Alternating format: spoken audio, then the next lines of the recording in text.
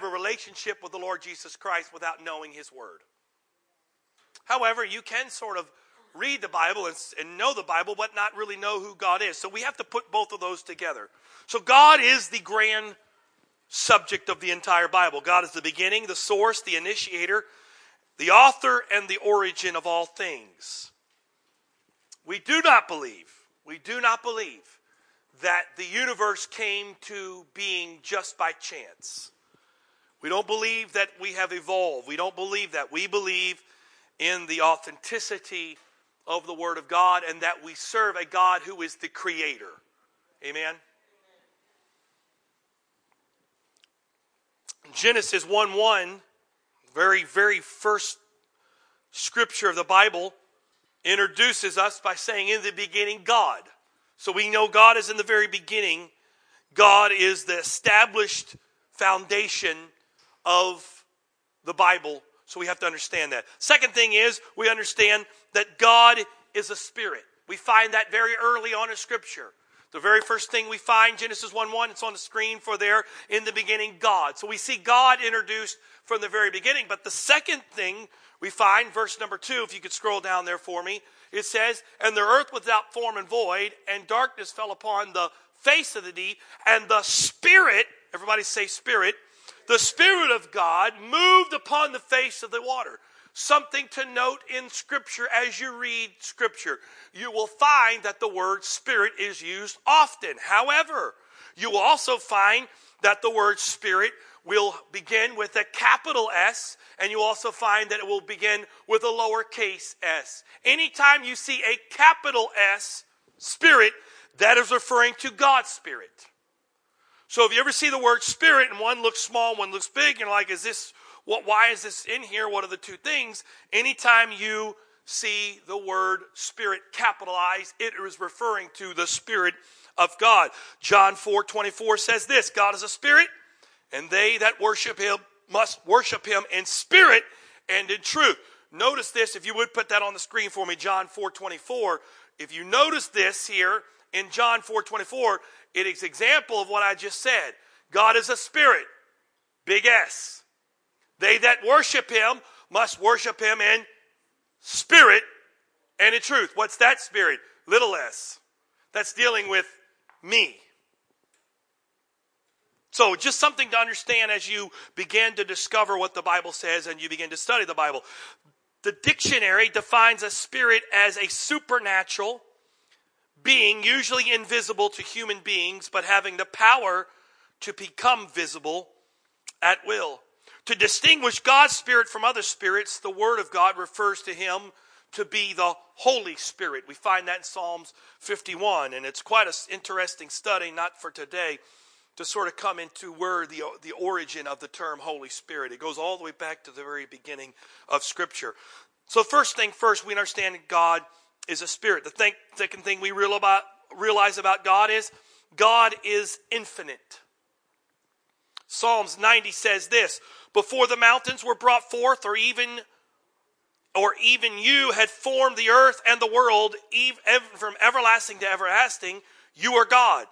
Man dwells in matter, space, and time. God does not. God is not limited. Can I say this? God is not limited to space and time. Why is that the case? Because if He was limited by space and time, therefore space and time would be superior to God. There is sort of an argument that some will bring to you that says that God dwells in time, but He has knowledge of the future and knowledge of the past, and that would make God superior to time. But God is bigger than anything. Really, time is sort of what man has created. Man created the idea of time so that we can judge and do things according to seasons and scheduling and that. But God, when He notice in Genesis, if you read through Genesis, and we'll read through some of it, there's never where it says, and God on the sixth day created a clock. God did not create time because God is superior to time. So we understand that God is a spirit, God is infinite. The third thing we understand about God is very simple. We already made it, but it's something that has to be said, especially in the climate of our current day. and that is God is the creator of the world.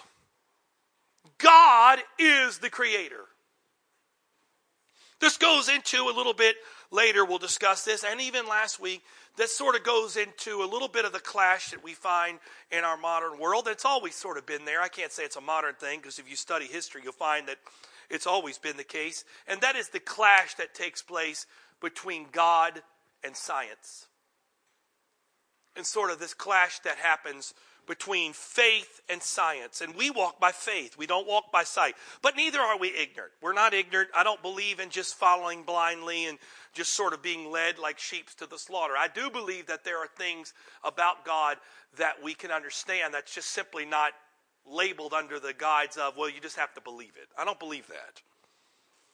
But creation is important because creation reveals and gives God the glory, but also creation is also God's designed, expressed. How do we know that? Well, first of all, Psalms 19 verse 1 says this: the heavens declare the glory of God, and the firmament shows his handiwork. Day unto day utters speech, and night unto night reveals knowledge. There is no speech nor language where their voice is not heard. Their line has not gone out through all the earth, and their words to the end of the world. So, we understand these attributes, and we could get into a little bit more about all these things, but let's kind of get into some meat here, and that is simply this. What does creation teach us about God? I personally believe that the creation story in the book of Genesis was not given to us to be a scientific explanation of the existence of the world and how it was formed. And I said last week, the reason why I say that is because when that book was penned by Moses thousands of years ago, if it was a scientific book meant to explain the creation of the world scientifically, then the question you have to ask yourself is, what science was it trying to explain?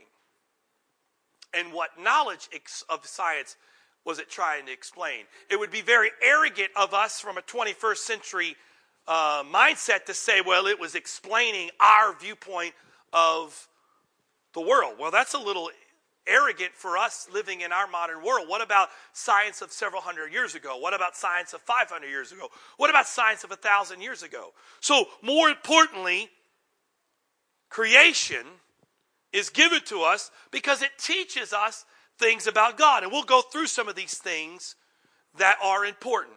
God created the world very easily. If you know anything about Scripture, you've heard this, but we believe that God created the world in 6 days and rested on the seventh day. Let's go through some of these things. Let's look at what God did, but more importantly, what that teaches us about God. Verse number 2, we just read it. The earth was without form and void. Darkness was on the face of the earth. Spirit of God was hovering over the face of the earth. And God said, let there be light. And imagine that. God spoke it, and there was light. So God said, let there be light, and there was light.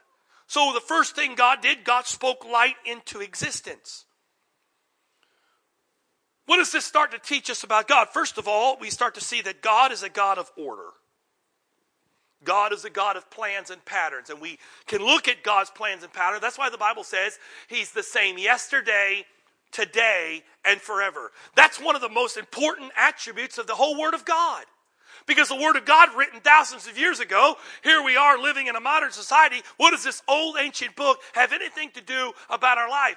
It teaches us about God. And God does not change. And even though the characters of the Bible and the culture of the Bible may have been the characters and cultures of thousands of years ago, it shows us who God is, and it still applies today. Because God doesn't change. So we understand that God lays at the foundation of the earth. But notice this, what's interesting. The Bible says God said, let there be light. But we'll find later on in day 4 that He created the sun, moon, and stars. These are our natural definitions of what we think light to be? We see sun, that illuminates the day. So when we see light, we think of these natural beings. But notice, God did these on day 4, but on day 1, God said, let there be light. What light? What light did he speak into existence? Well, the Bible says in John that God is the light of the world. So the first thing God did, and the first thing he does in your life is God steps into your life. God can't start creating things in your life until he first steps into your life. So the first thing that has to happen in your life is God's got to get in your life. You can't have the blessing of God without having God in you and God living with you. And that doesn't happen in church. Thank you, Jesus. I know I'm teaching, but give me a minute here. Church is not the way we get God in our life. Church is a part of our relationship with God, but church is not where we get God because church is not a building. We get in God to be in his church. It was not in the lesson, but I got to say it. We get in God to be in his church. We don't get in God to go to a building. We get in God because we want to be in his church. Day 2, we find this. And God saw the light, and there was good. God divided the light from the darkness. So God called the light day, the darkness night. So the evening and the morning of the first day. What do we find? First of all, we find that God is a God of light. Second thing we find in all of this in day 2, as God separated atmosphere and water, is that God is a God of separation. God is a God of separation. We find that principle throughout. And notice this, as we get deeper into unlocking the Bible, you'll discover that the principles that we lay out here about who God is light, God is separation. We'll find these things play out through all of Scripture. Day 3, we find that God continues to bring forth separation. So why is God a God of light? We see because God spoke light. But we find that God is a God of separation because day 2, you go read it, God separates atmosphere and water. Day 3, as you read through the narrative there, God separates sea and land. Day 4, we see the fulfillment of day 1, and that is God creates the sun, moon, and stars and separates the seasons. So again, we begin to see God begin to lay out principles of who he is and how he operates. And then we find something that's awesome about God in all this is we find that God is a God of blessing. Hallelujah. I am speaking to believers, aren't I, today? That God is a God of blessing. How do we know that? Because in the beginning of the first 4 days, it speaks of the fact that God created. But watch what God does in day 5. God blesses the water creatures and the birds. Watch what it says. Verse number 21. Chapter 1 of Genesis, verse 21. So God created sea creatures and every living thing that moves, with which the waters abounded according to their kind, and every winged bird according to its kind.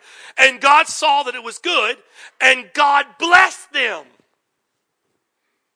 saying, be fruitful and multiply. To live with God is to live a blessed life. I live a blessed life. That doesn't mean everything in my life is perfect. And I will say to you, that doesn't mean that the word bless has slashes through the S's that make $sign. But as a believer, I believe I live a blessed life because I live and breathe and have a relationship with a God of blessing. Not only do we find that God blesses his creation, but we find a little later on in verse 24 through 31 that when God created man, God blessed man. So we find, again, God is a God of light. God is a God of revelation, light. He illuminates the dark places in our lives. Not only that, but God is a God of separation. And not only that, but God is a God of separation. God is a God of blessing. And as we go further, we find that God is a God of perfection. He is perfect. We are not, but he is. But when I'm in him, I am perfect. Can I say this? And it's not a part of the lesson, but I just want to say it. Do you know today I stand here and I am perfect? I've never committed a sin and I'm perfect in all my ways. You say, boy, that's an arrogant statement. From a natural standpoint, it is absolutely an arrogant statement. And in my natural man, that's not a true statement. But I'm not walking in my natural man. I am walking in the fact that I'm a child of God and I have the perfect God in me. And therefore, because he's in me and his blood is in my life, I am perfect. We'll get into that a little farther. That was just a little nugget up to some things that we're going. So we understand that creation teaches us about that. And we also find that in creation, we're introduced to some of these supernatural beings that are termed angels. And we don't have it for this lesson, but we find that the angels that were in heaven before creation, there was a war in heaven. And we're introduced to the character in the beginning of Genesis that is a major part of this war, and that is the angel by the name of Lucifer. Or as others term, is the devil or Satan, whatever the term that you would like to use today. And the Bible uses multiple terms, but it is all referring back to the same one. We're introduced to this. And Satan plays a huge character in the Bible, because Satan really has at his purpose to try to defeat God's plan for man to have a relationship with God. And so we find this begin to play out as we get further into the story. Because we find that, number one, man was created in the image of God. How do we know that? Genesis 1:27 says that. That man was created in the image of God. And notice this and think about it this way. Man was created by God for God. Let me go back and say that again and say it slowly so you hear what I'm saying. Man was created by God for God. Well, that's an awesome thing for you and I to sit here today and to think about that. Whether or not you believe that or not, you'll have to decide that on your own. But the fact of the matter is that man was created by God for God. And because of that, we were created in his image. On top of that, man was delegated authority and responsibility to rule the earth with God. We find that in Psalms 8. We find that in Psalms 115. And I'm skipping through a lot of scriptures today because I want to get, for time's sake, into some really meaty stuff here that is pertaining to where we are today. The other thing we find is that God created a helpmeet for man.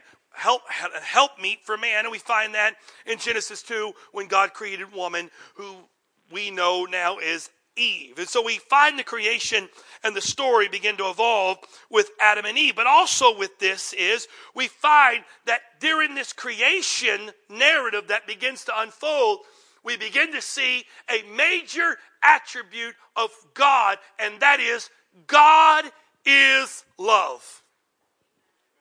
God is love.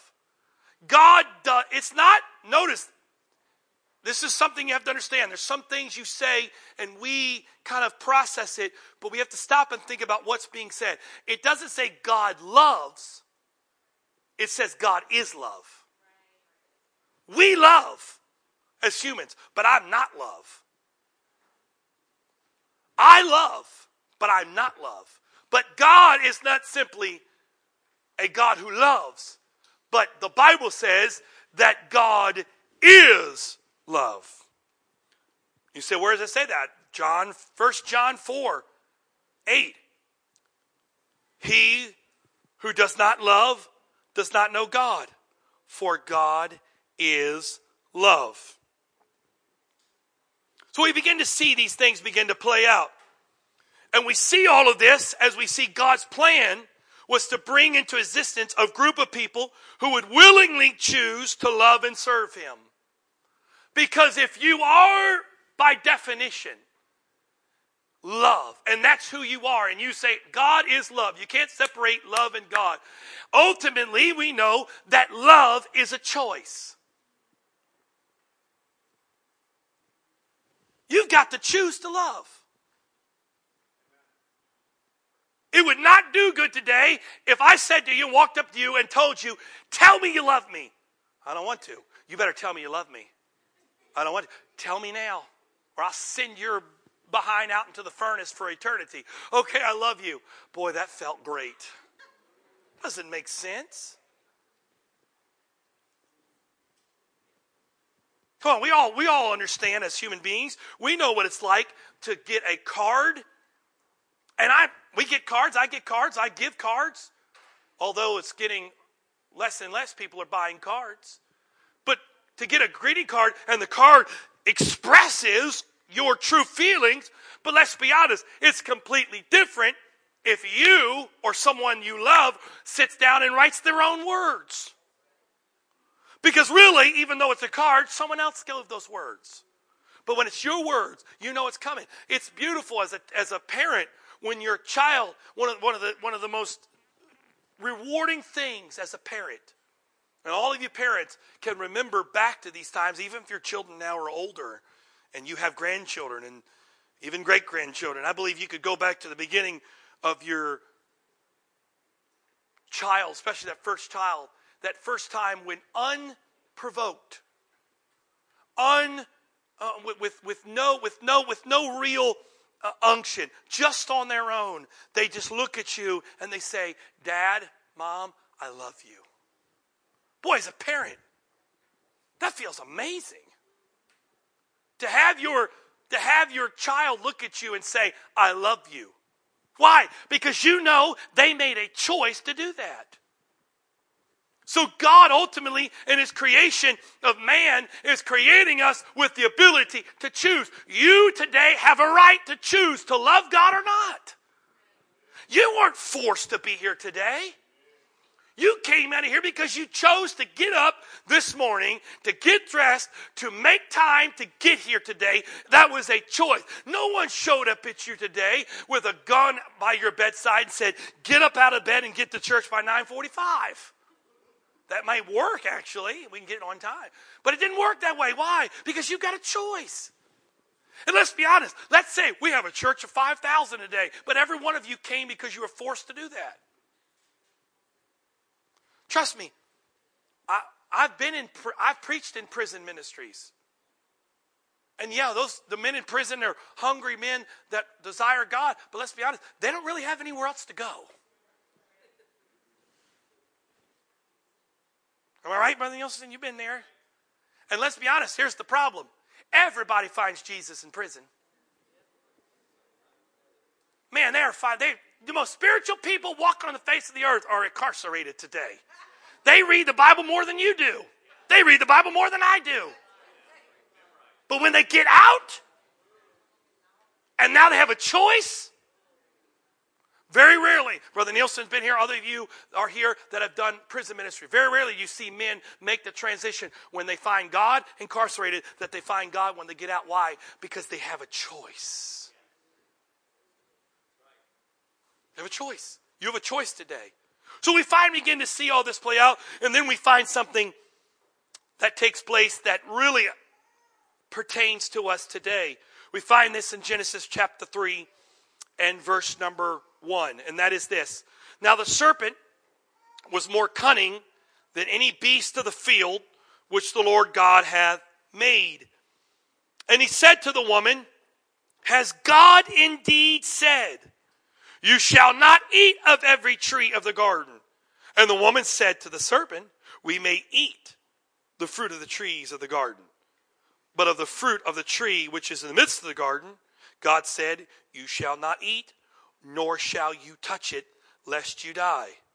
Then the serpent said to the woman, you will not surely die, for God knows that in the day you eat, your eyes will be opened, and you will be like God, knowing good and evil. There are two things that we begin to see. Not only are we learning about God, but we're also learning about how Satan works. And he always paints a better picture than there really is.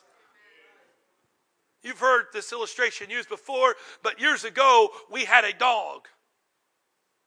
When I was growing up, we had a dog, and we had a big backyard, and we would let the dog. We would let the dog go out and run around the yard, and we had one of those cables that you could hook up to the dog, and let the dog run up and down on the cable, and it was amazing.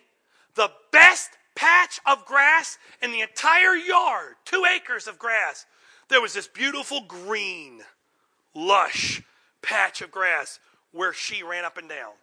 You know why? Because while she was out there, she was fertilizing it. So it looked green, but it had a lot of stuff out there that made it look that way. The devil will show you the beautiful lushness, but there's also another side to the story. We begin to see this because he paints a beautiful picture. God, you do all this. God doesn't care. Oh, I tell you what, when someone comes to you and tells you, well, God doesn't really care about this, and God doesn't really care about that, and God doesn't really care how you're, ooh, you better be careful. You better be careful.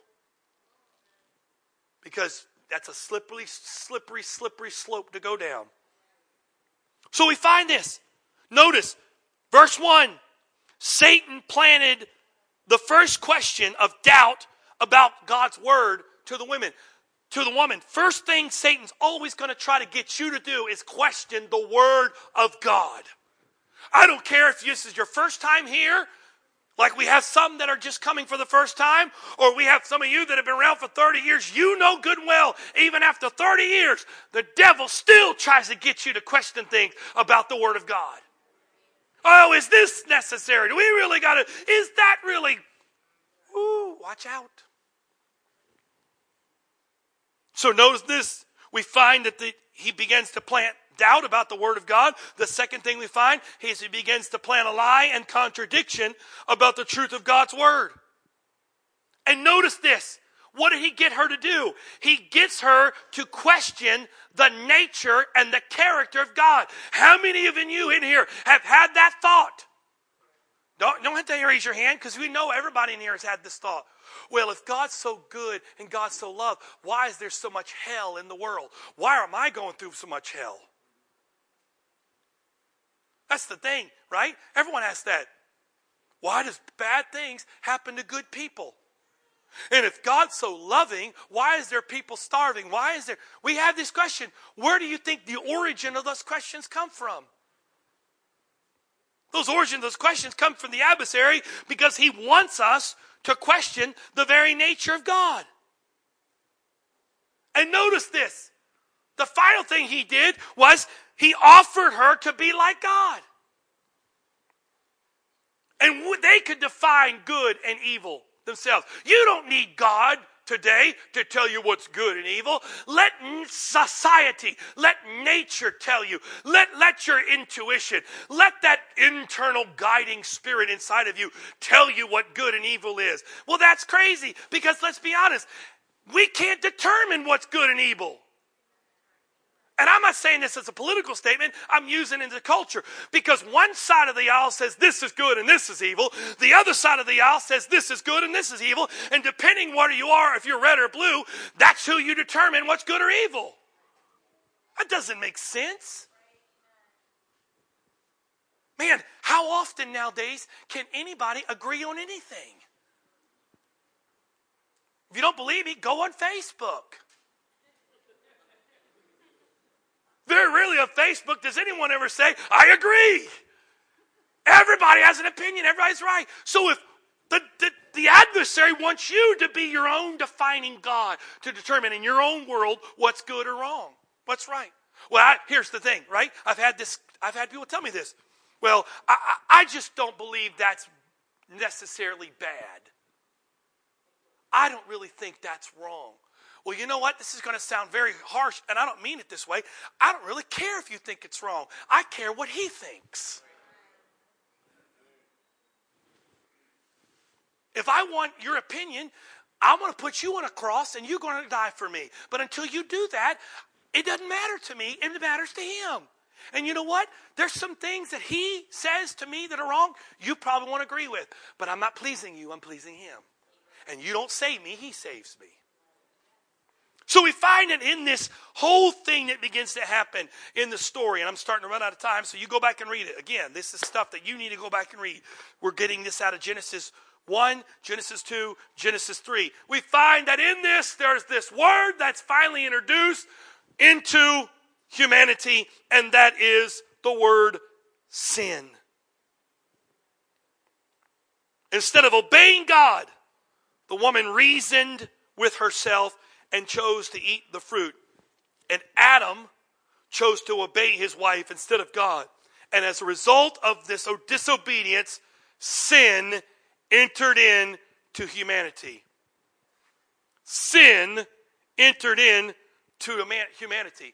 What is sin? Let's just take a quick definition of what is sin. And there's multiple definitions that are, but really, one definition is this: sin is falling short of God's glory. Romans 3:23 says, all have sinned and fell short of the glory of God. Creation gives glory to God when they walk in God's original design for them. But when we step out of God's intended will for us, we fall short of his glory. Sin occurs when we decide to do things our way rather than God's way. Notice this. The definition of sin is when we choose to do things our way rather than God's way. 1 John chapter 3, verse 4 in the easy to read version. Or the ESV, actually. What's the ESV? Easy, someone help me. What's ESV? Not easy to read. English Standard Version. There you go. Everyone who makes a practice of sinning also practices lawlessness. Sin is lawlessness. Sin is disobedience to God.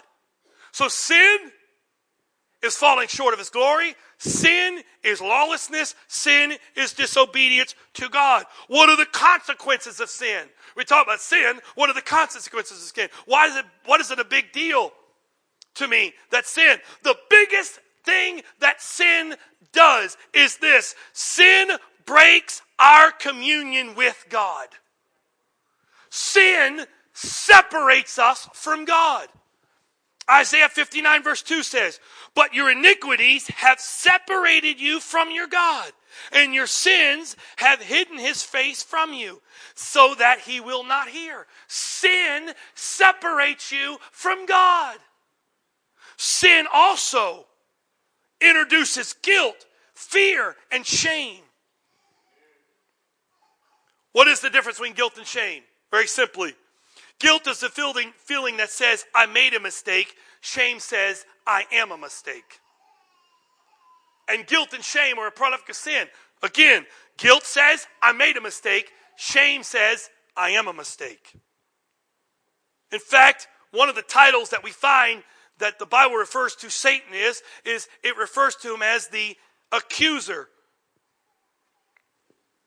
He accuses, because here's the thing with Satan. He's brilliant at this, right? He'll tell you to do something. It's like kids do this all the time. I watch my kids do it. My oldest is a master at this. She's brilliant. She wants something. She won't ask for it. But she knows. She'll ask the little one. He's 5. He doesn't know anything. He still hadn't figured out the game. She's almost 11. She figured it out. You know what she does? She'll ask the little one.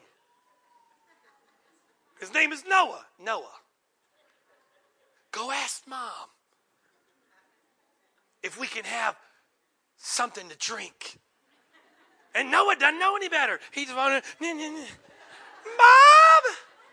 can we have something to drink? Like, no, we just fed you. We're not having a drink. Goes back.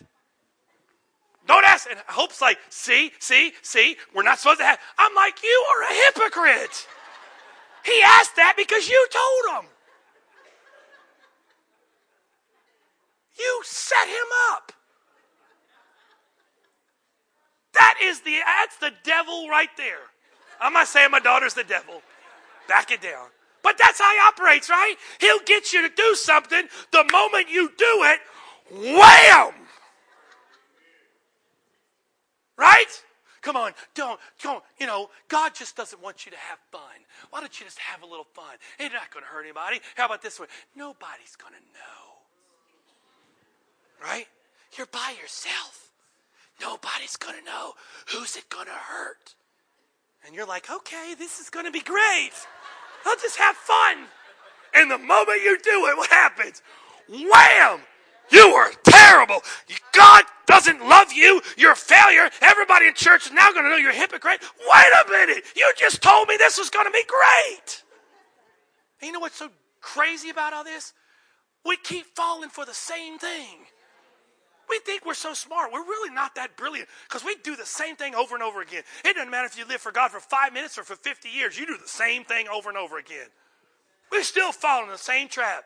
Oh, no one knows. No one's watching. I'm going to do it. Next thing you know, wham! He makes you feel like you're the lowest. Why? Because he already played his hand in Genesis. He did the same thing to Eve. Oh, go ahead and do it. God can't take you. The reason God doesn't want you to do it, because He don't want to keep you from having fun. Next thing you know, here she goes, does it. The whole narrative changes. Why? Because sin leads to death. Romans 6 says, the wages of sin is death. Death, not only is we're talking physical, but more importantly, we're talking about a spiritual death. Because spiritual death equals separation from God. Sin separates us from God and will eventually lead to death. But here we go, ready?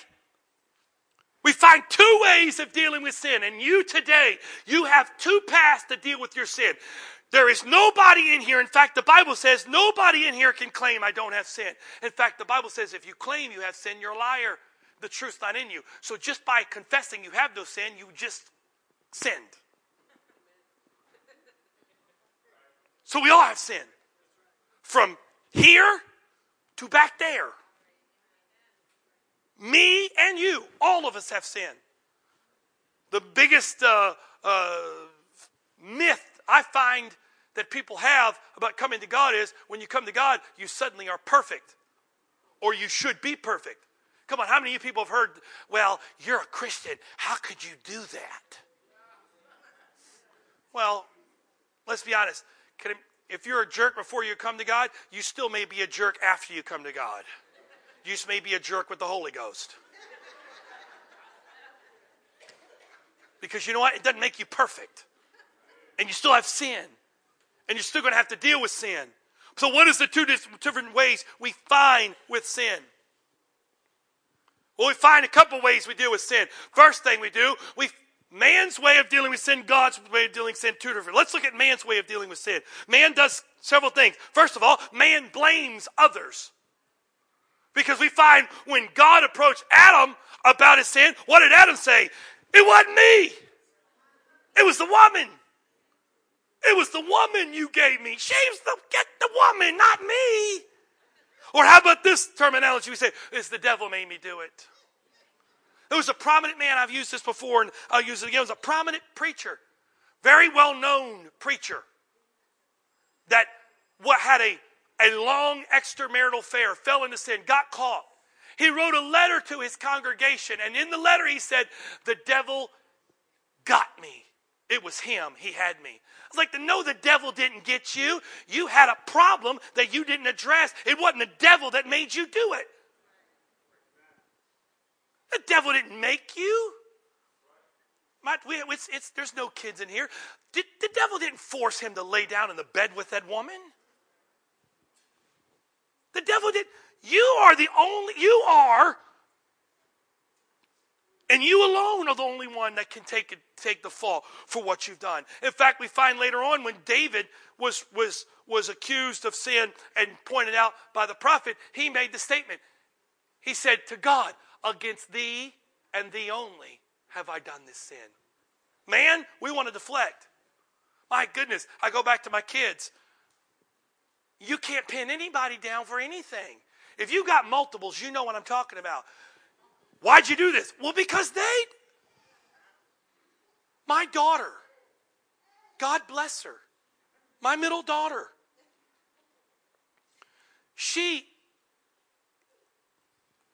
something came over her in the night, in the bathroom, and they got the Vaseline out. Yes, Vaseline. And they wanted to make themselves appear as if they were sweating because they looked shiny. So she went on to take Vaseline, greasy Vaseline, and put it all over her body. And then went all over the house, spreading the love on every piece of furniture and everywhere she went. And when we decided, we're like, what is this stuff? What is all over? And we're like, we see this glowing shine coming off. What is on you? It's Vaseline. Why in God's name would you put Vaseline? And her words were, Noah told me to do it. He's 5. I wish I could tell I was a better parent and I was calm. Oh, it's okay, honey. I'm like, he's 5. Don't listen to him. He's 5. The devil, there's no blame, but man blames. The other thing man likes to do, we find in the story, is man likes to hide. Because why? We find that after sin, Adam tried to hide from God's presence. So we find that man blames, man hides, because guess what? When we do things that are wrong, what is the one thing we want to do? We want to stay away. We don't want to go. We feel guilty. We feel ashamed. We don't want to go into the presence of God. We don't want to go worship with our brothers and sisters. We want to pull away. We want to hide. The third thing that man does is man tries to cover up. Man tries to cover up their sin. In fact, the Bible says that Adam and Eve made fig leaves. Have you ever seen a fig leaf or touched a fig leaf?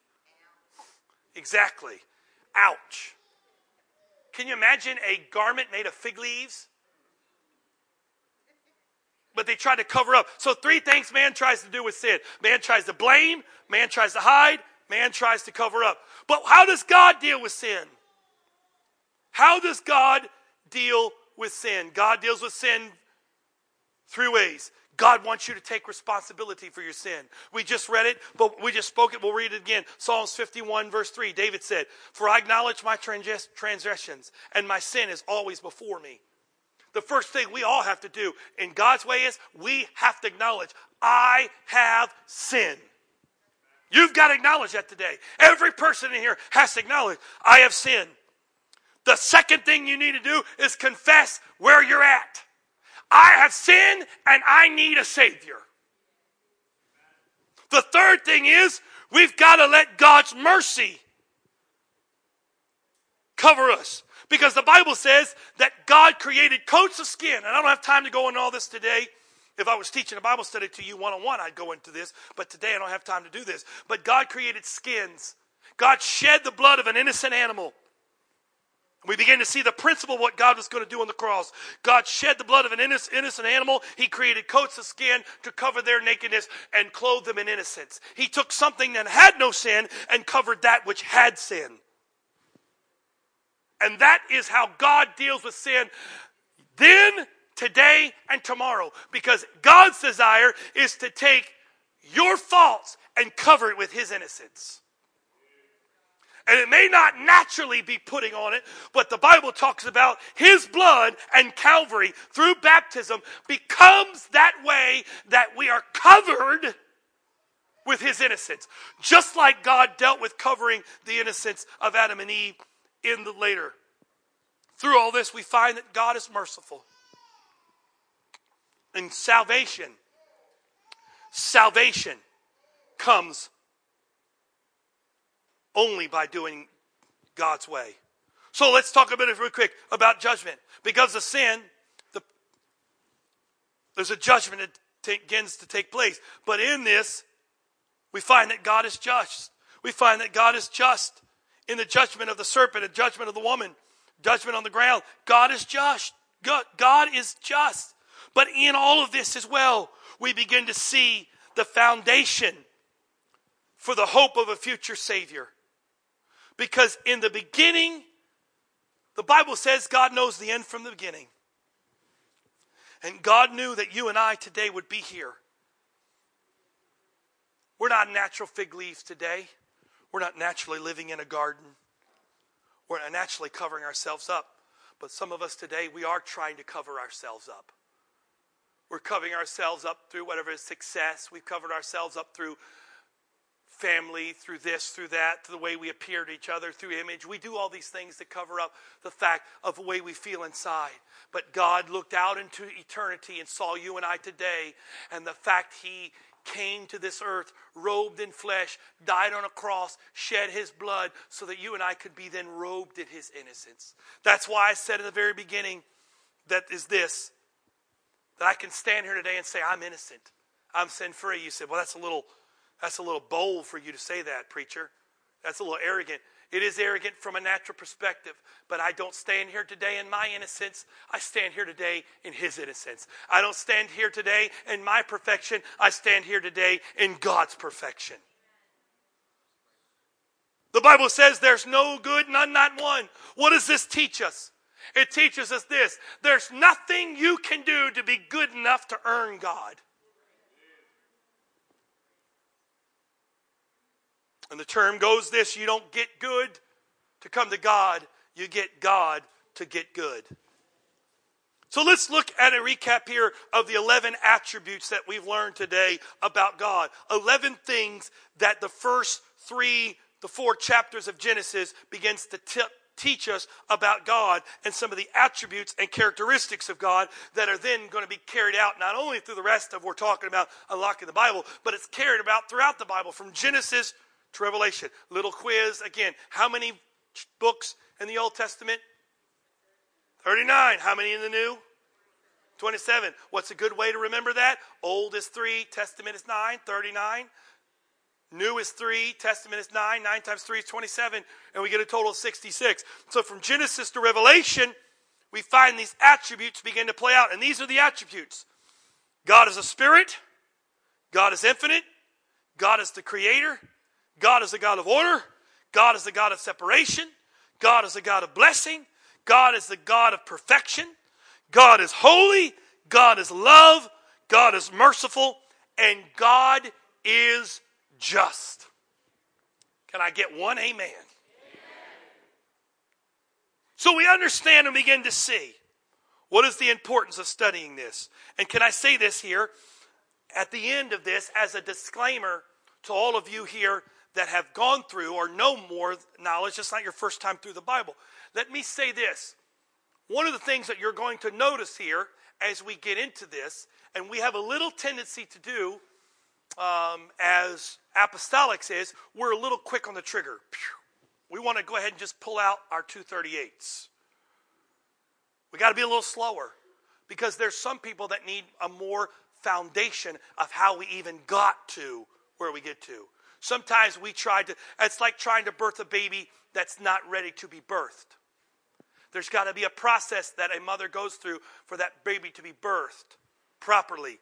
And so you'll find as we go through this, like, when are we going to talk about baptism? We're going to talk about infilling the Holy Ghost. We're going to get there, but what's the purpose of talking about all that if we don't even know what the Bible is and what's the purpose of the Word? I mean, you've had this experience. I've literally sat down with educated, smart people. I sat down, this was 7 years ago, I sat down with a lady that owned a business. She was smart. She had a successful business. And I was talking to her, and I said to her, the book of Acts says, and she very sweetly, she was a super sweet lady. It was very, very kind lady. She looked at me very carefully. She said, what's an Acts? I said, well, it's a book in the Bible, in the New Testament. And she said, what's the New Testament?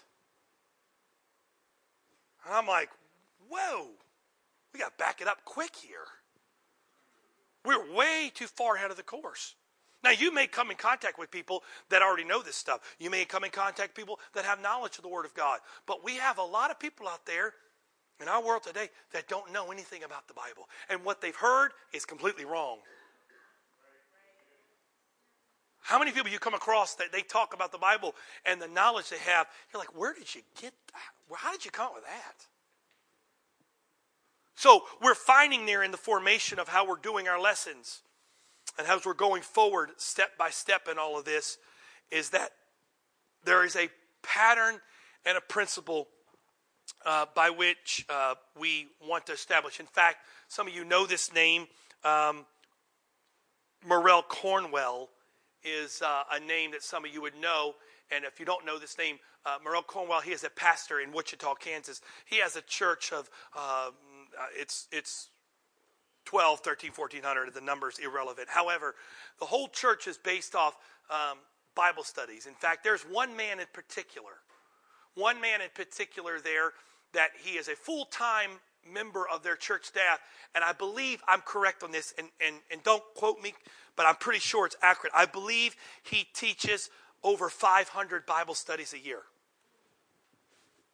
500 Bible studies a year. But Brother Cornwell, so this is not a novice, Brother Cornwell believes that you cannot teach someone about what the Bible says until you first teach them what the Bible is. And so that's why we're taking this tack. In the past, we've done some stuff with Into Its Marvelous Light that's been a little more straightforward, but this is sort of a longer approach, a more established approach that we're doing. So I know some of you have asked that, some of you have thought that, sort of what we're doing in all of this. So praise God. Amen.